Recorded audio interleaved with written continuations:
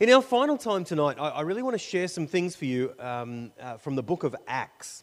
So we've been looking in the Gospels for the first two sessions. The first one, last night, we looked at a story of Jesus and how he leads us into disorienting places, or he can do, but that actually it is he who has come to us across the lake. And then this morning we talked about what it means to have a vision, a different vision of the good life that actually orients the way we live in our culture today. And tonight what I want to do is I want us to move forward to the book of Acts. And I want to look at a very incidental little story there and talk a little bit about how the Spirit of this Lord Jesus now leads us and guides us in mission. So our passage tonight is from Acts chapter 16. So this is right at the end of the book of Acts. Now the book of Acts, you might realize, is actually part 2 of the Gospel of Luke. You may not have realized that. Luke, who wrote the Gospel of Luke, the telling of the Lord Jesus, which is actually the longest of them, actually flows on into Acts. It's part 2. So Jesus ascends to heaven, but the mission, the people go out. The apostles go out on mission, and Paul is converted, and he goes out to take the gospel to the Gentiles. And he's off on one of these missionary journeys, living out this radical new vision of what it means to be alive and proclaiming it everywhere, all the way around different parts.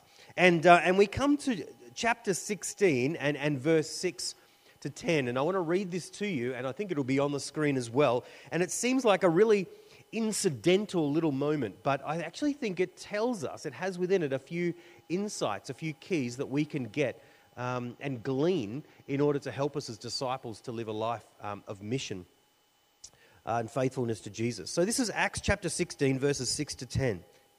And it reads like this. It says, they is Paul and some companions, probably maybe Luke with him. It says, they went through the region of Phrygia and Galatia, and having been forbidden by the Holy Spirit to speak the word in Asia.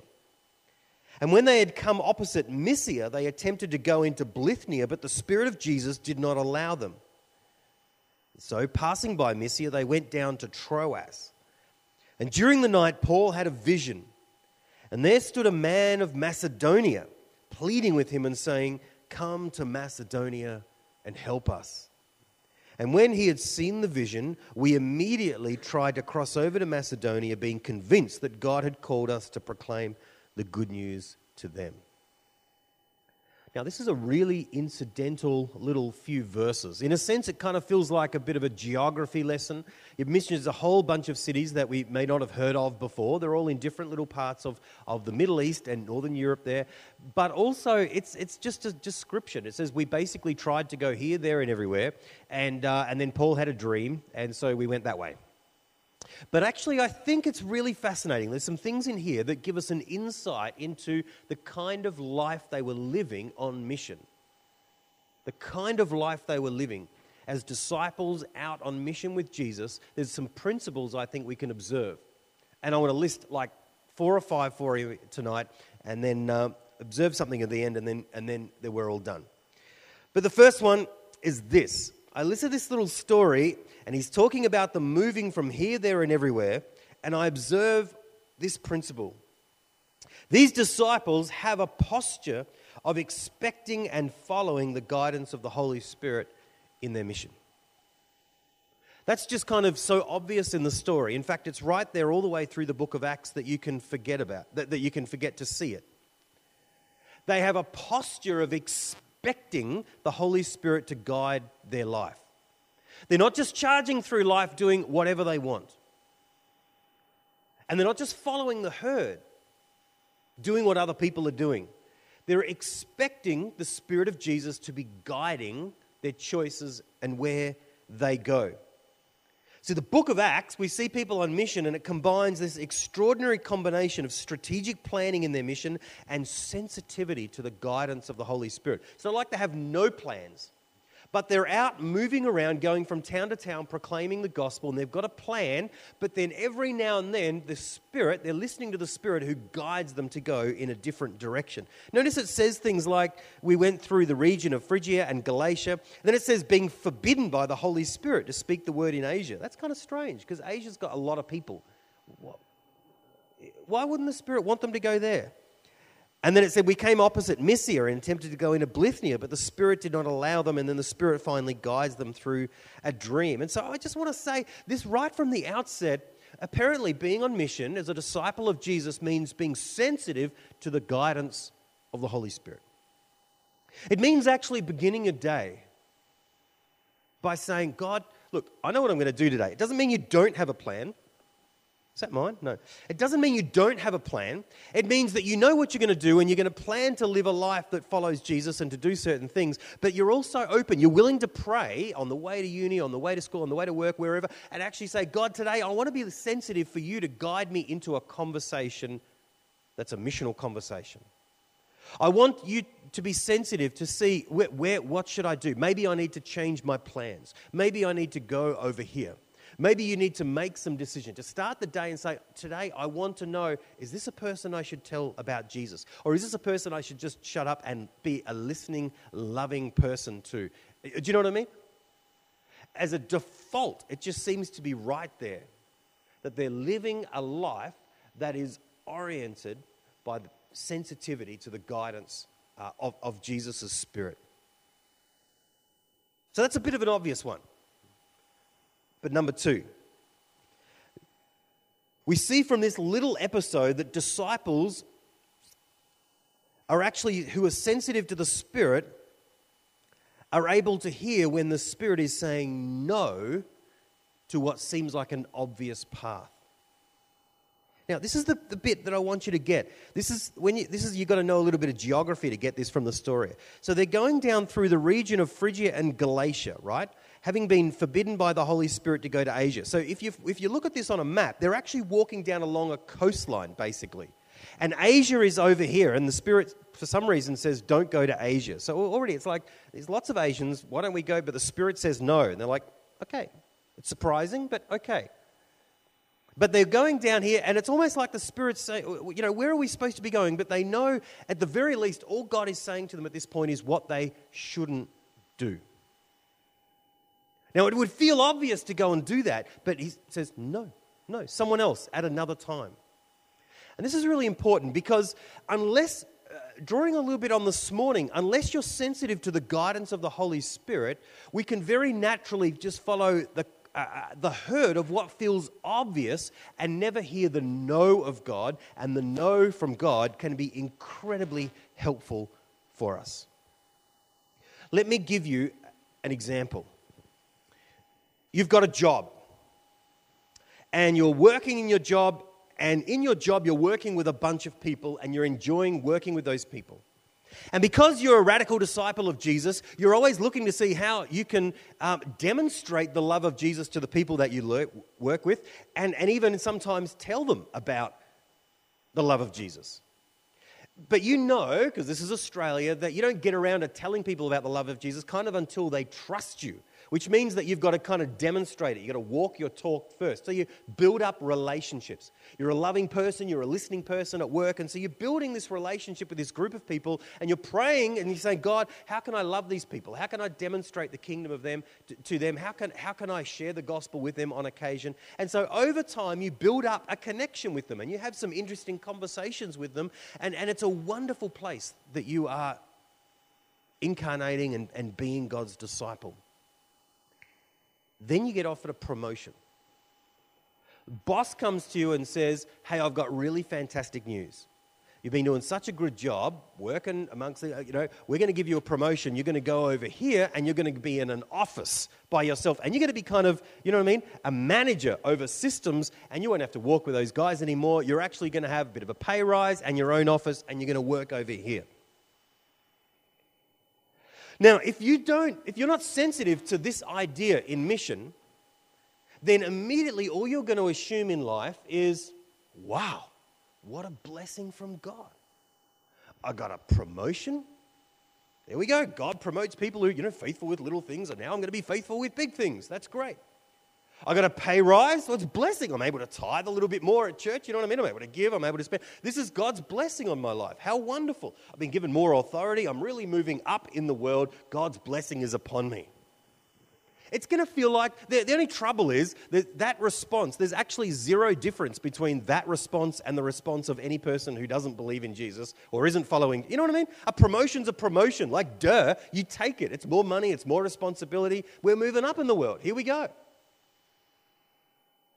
But it could be that God has a vision for you in that workplace that goes even beyond you earning just a little bit more money. What if He's put you in that place and that what you're building and doing and serving and relating with those guys is even more precious and wonderful than you getting your own office? What if it is? You actually go, you know what? This isn't just about a job for me. This isn't just about money for me.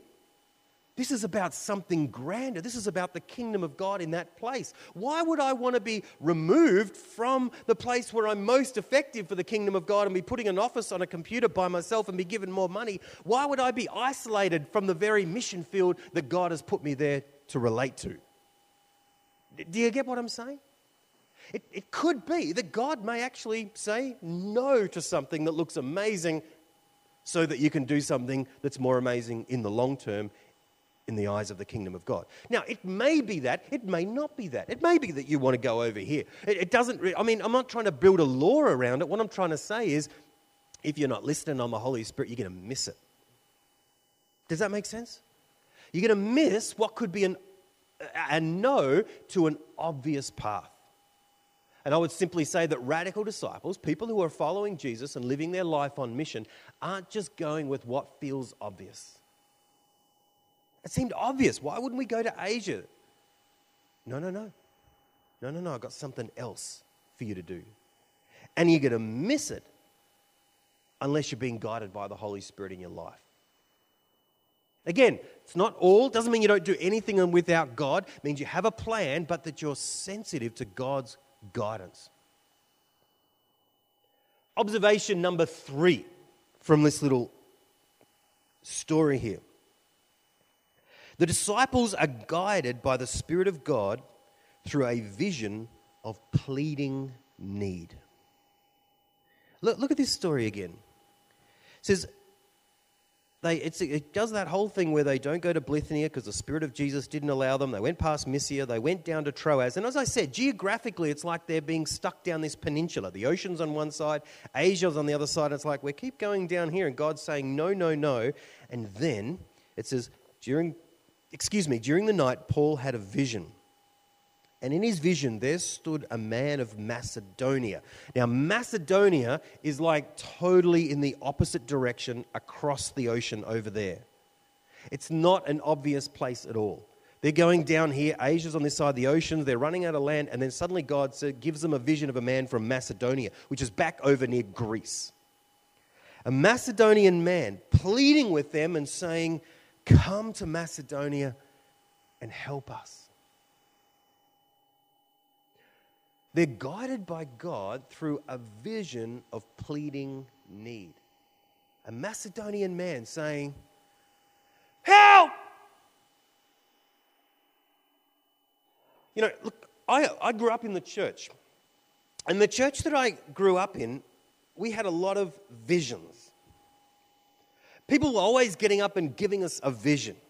This is the vision. This is what God wants us to do. In fact, often it was sort of like a prophetic vision. Like today, I believe I'm getting this picture and it could be for someone here. You know, prophetic vision. They're very powerful, very effective, but they always seem to fall into one of two categories.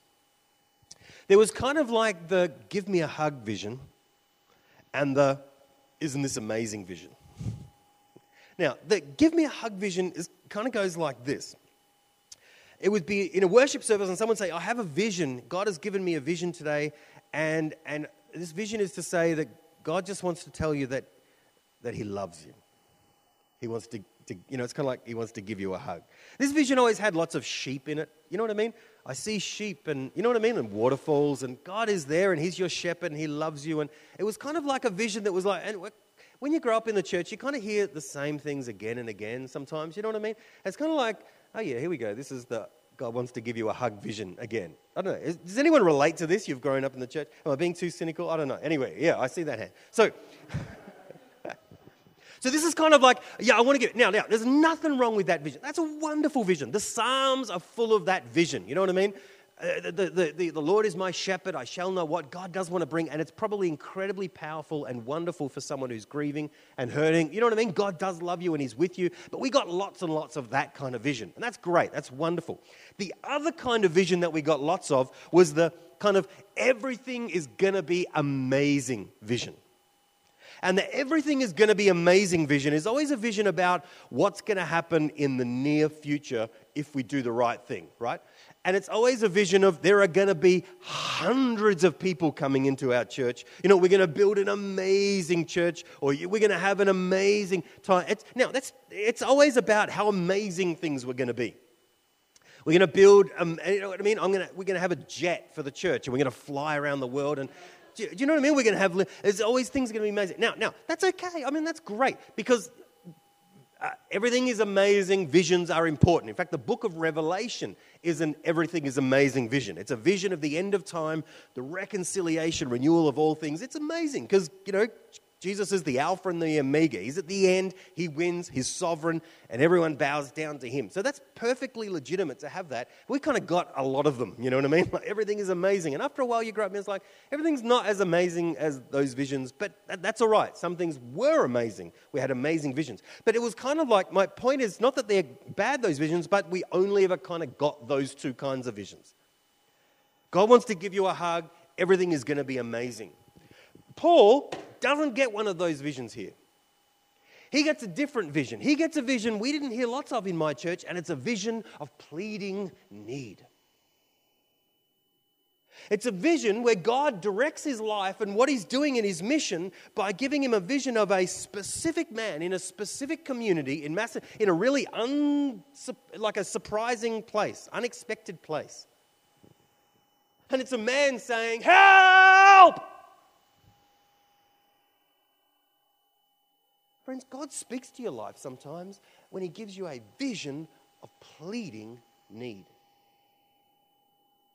You're wondering what you want to do with your life? What does God want you to do with your life? Ask him to give you a vision of pleading need.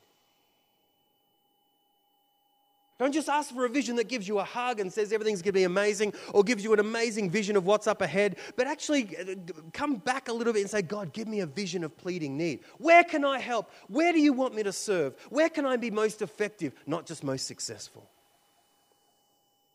God will speak to you through a vision of pleading need. He can do that. He will guide you by his Spirit, and he will break your heart for somewhere. Maybe it's for your street right now where you live. Maybe it's for another street across town, another suburb. Maybe it's for a country overseas.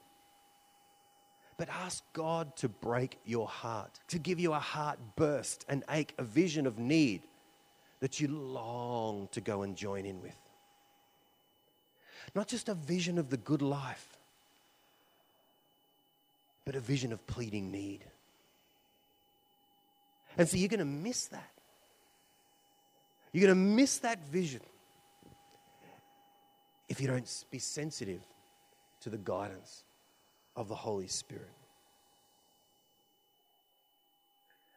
Point number 4. Disciples don't look away. Disciples, in this story we see they don't look away. I'll tell you a story. I'm a bit of a World War II buff.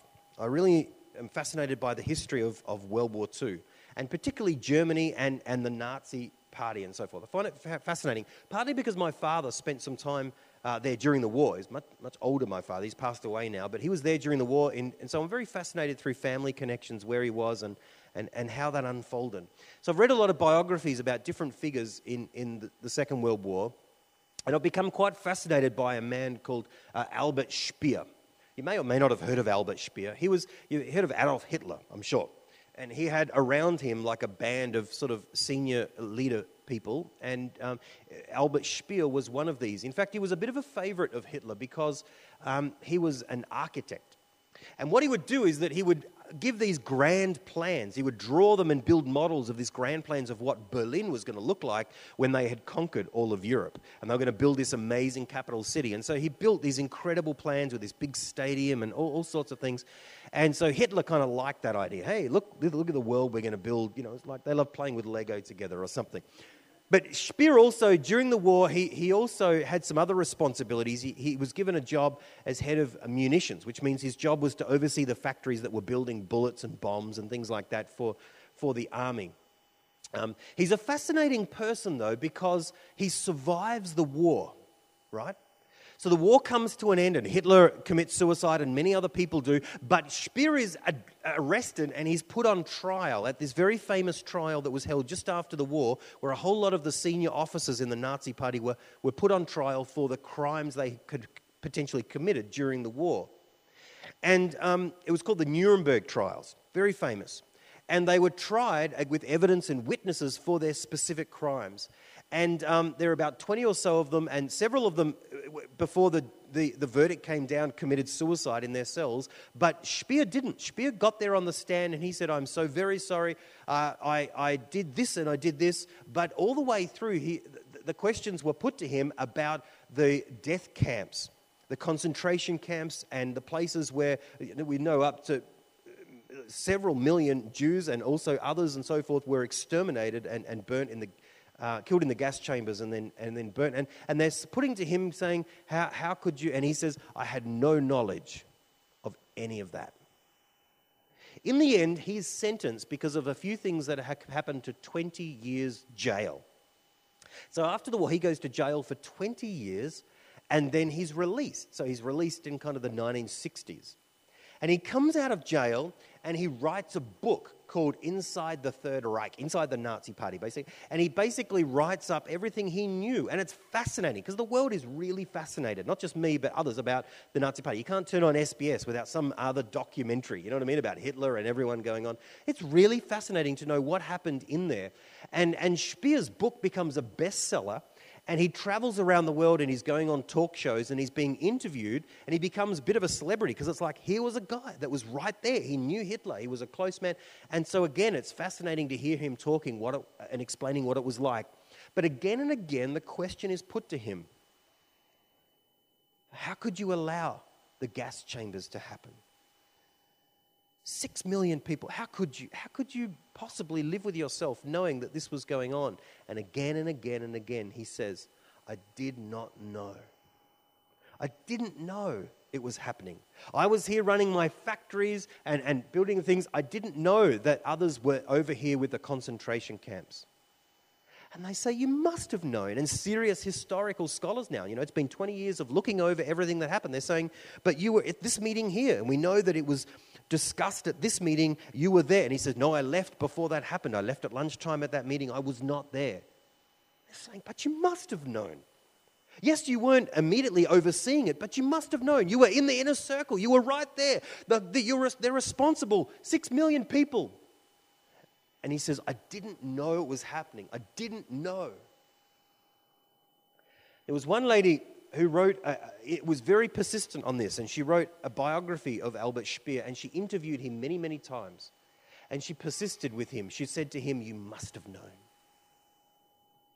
And there's this very famous interview she has, and she writes it up right at the end of her last biography, and she says to him, you must have known. And he said, I did not know, I did not see what was happening. And she said, but you must have seen the slaughter, the killing. You must have seen. And he says, I did not see, I looked away. She says, aha, you looked away. You can't look away from something that you do not know is happening. You looked away. If you didn't know, then you just look. But to look away means that you know there is something to look away from. And he looks at her and he says, there will be no more interviews. And that's the last interview he ever gives. She got him. I didn't know because I looked away. He did know. But he looked away. And so the real tough question, I guess, for us in our generation and for you and for me is, what are you looking away from? What are you looking away from? What do you just change the channel from? Because it's too hard.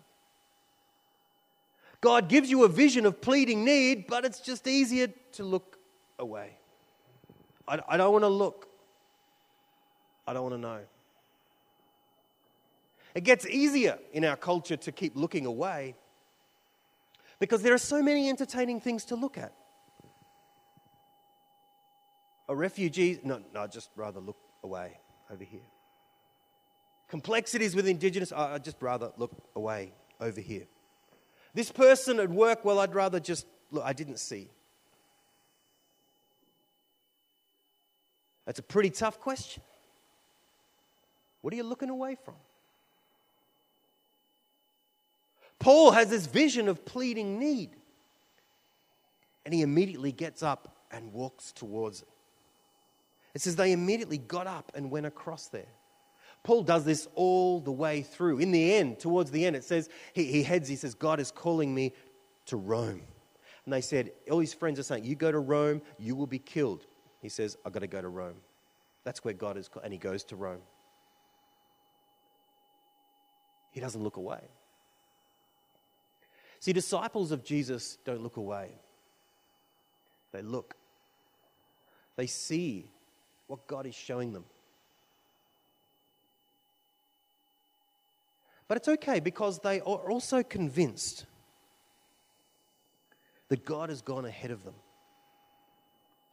This is important for us to get because otherwise we start to feel like we are being manipulated or we're being pushed or we're being alienated. But actually disciples are confident the Holy Spirit has actually gone ahead of them. This is important to know in mission. You are not taking God into your workplace or to your uni. You are following God there. See, God is well ahead of you.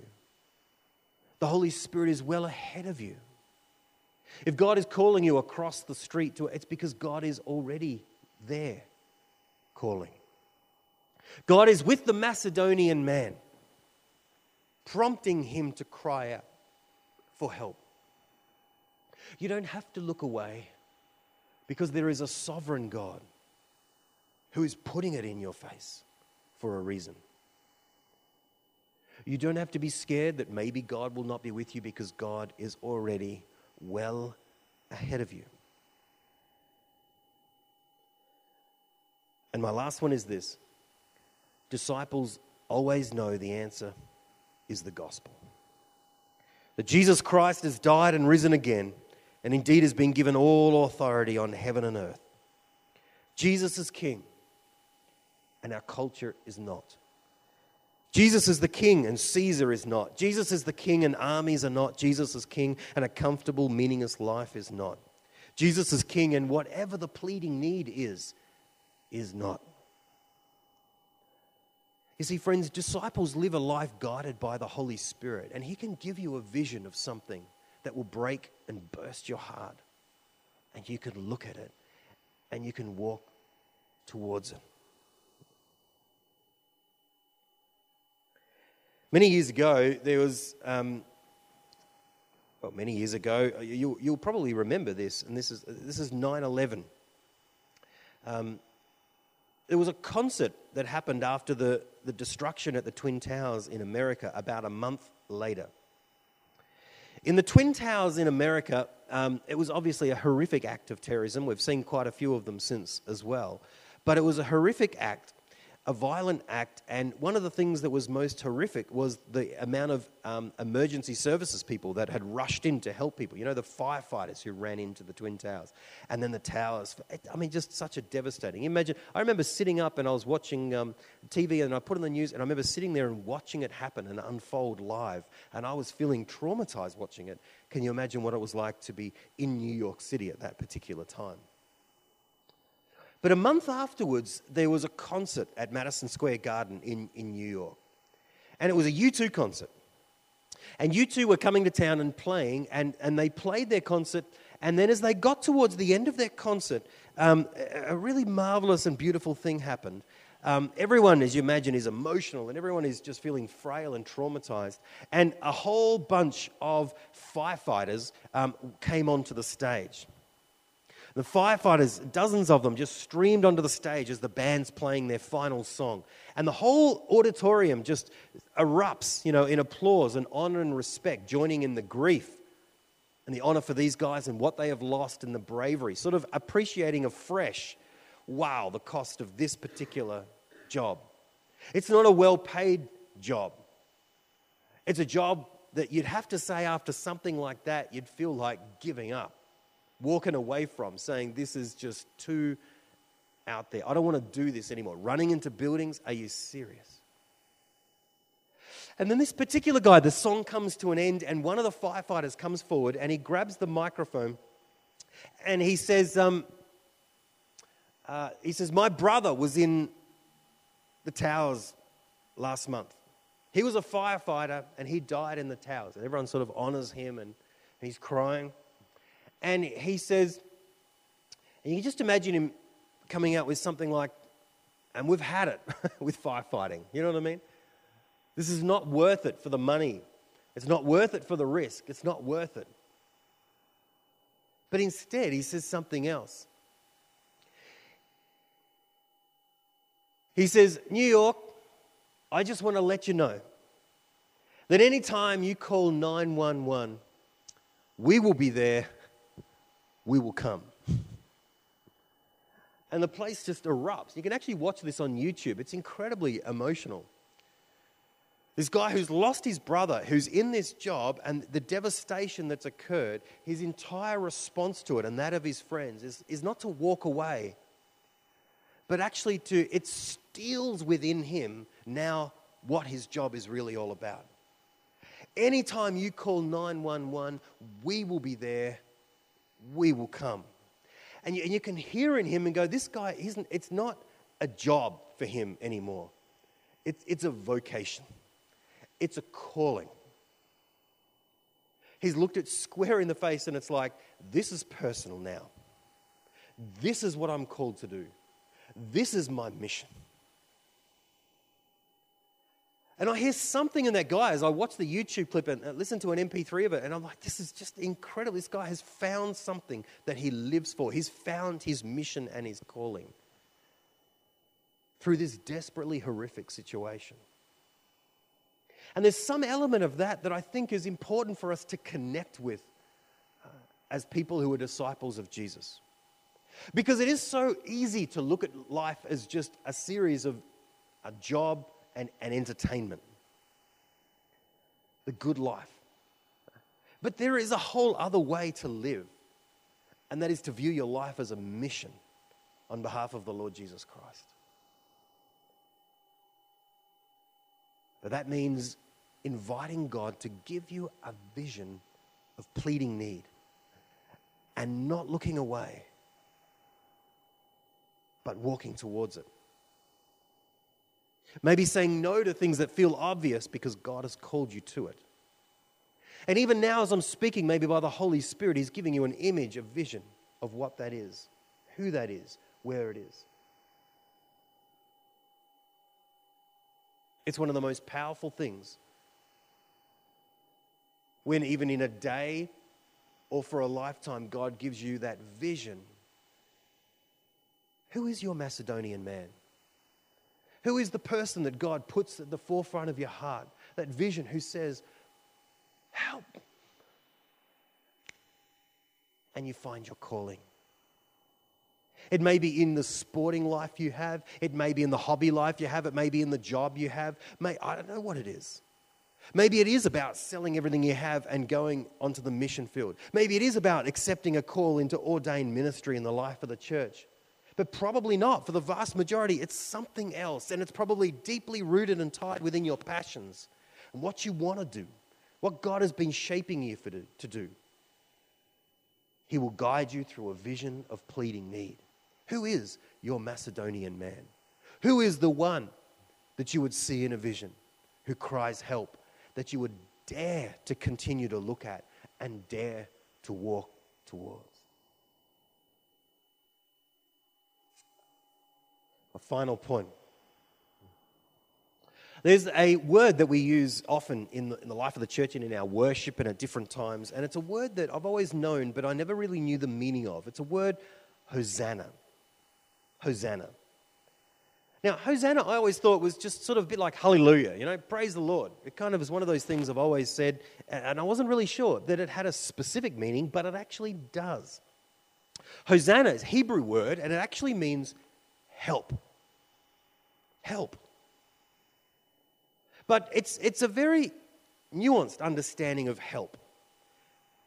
It's not just, help.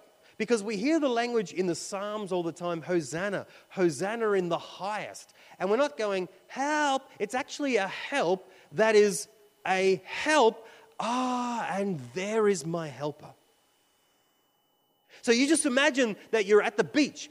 And you've got a lifeguard and you're stuck out in the water and you're getting caught in the rip and you're going down and you're crying out, help! That's not Hosanna, that's just help. But then in the midst of flailing around, you see the lifeguard and he sees you and you make a connection and he gets up and starts running towards you and you know he's coming and you go, help! That's Hosanna. Help, and there is my helper. There he comes. Friends, Hosanna in the highest. This is what it means. This is what our mission is. Our mission is to have the vision of the pleading need of the person, whoever it might be, wherever they might be, that God gives you, and your heart bursts and you look. And they're crying out help. Your Macedonian man is crying out help. And your job as they look at you, as you lock eyes, and as you determine, whatever the cost, to head towards them and to love them and to listen and to live and to eat and to be with them and to proclaim with you. They see you coming, and behind you they see Almighty God who is leading you towards them, and you turn their help into a Hosanna. Hosanna, you're coming. Hosanna, God has answered our prayer. That's our mission. To turn people's help, that vision of help, into a Hosanna. Friends, you will not be the whole answer, but God is the whole answer. He wants you to be part of the answer. Where is it? Who is your Macedonian man? Whose help is God calling you to turn into a Hosanna? The answer to the vocation of your life is found somewhere in there. God will give you that vision. He'll give you lots of them. He'll give you a vision in the day. Who is it? Who is it today, God? He'll give you a vision in a month. Who is it this year? Who is it, God, that I'm reaching out to? Who is it? Give me a vision of someone. And He can give it you for your whole lifetime. Where is it, God? Where are you calling us? Who is those? It may mean moving, downgrading from a house to a different suburb, going somewhere you would never have expected, learning a new language, moving to the outback with Indigenous. I don't know what it could mean, but friends, do something other than just get that little office on your own. Do something. Give your life over to Jesus Christ. He will give you a vision of someone with pleading need, and you get to be part of His kingdom that is unfolding. His kingdom that is changing the world, redeeming the world, renewing the world, and people within it. Be part of that. Man, that is way more fun. That is way more fun than a new kitchen. That is way more fun than a new home. That is way more fun than just traveling and backpacking on your own. That is amazing. Give your life to Jesus. He'll send you places to do things with people in moments and meals and conversations. He will help you to turn the help into a Hosanna. We will stand. Why don't you stand together now? Let's stand together.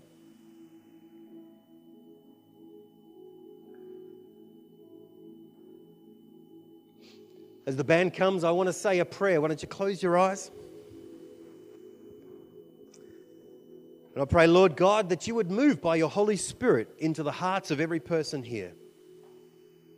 That where they're gifts and the shape that you've got them and prepared them, that you would match that. You would match it even unexpectedly and surprisingly with a vision of pleading need. Who is their Macedonian man? Give them clarity on that now, I pray. Lord God, that we might be not just the big hero with the answer, but that we might be someone who serves alongside you, who is able to participate in what you are going to do in that person, that village, that street, that town, that culture, that community, that country. Give us a vision of pleading need. But Lord, we might stand with that person and we may be able to look to heaven and we may be able to say, oh, Hosanna. Hosanna, Hosanna, Hosanna in the highest. For there is our helper. There he is, the one who has come. There is the one who has saved me, who has saved us, who has brought us together. Lord Jesus, we say to you, Hosanna, Hosanna in the highest. Thank you for loving us. Thank you for coming for us. Thank you for sending someone to us. Lord, we want to be sent people. We want to be people who know to whom we have been called to go. Move within us, minister within us, give us courage even tonight to get a vision. Hosanna in the highest. Let's sing together.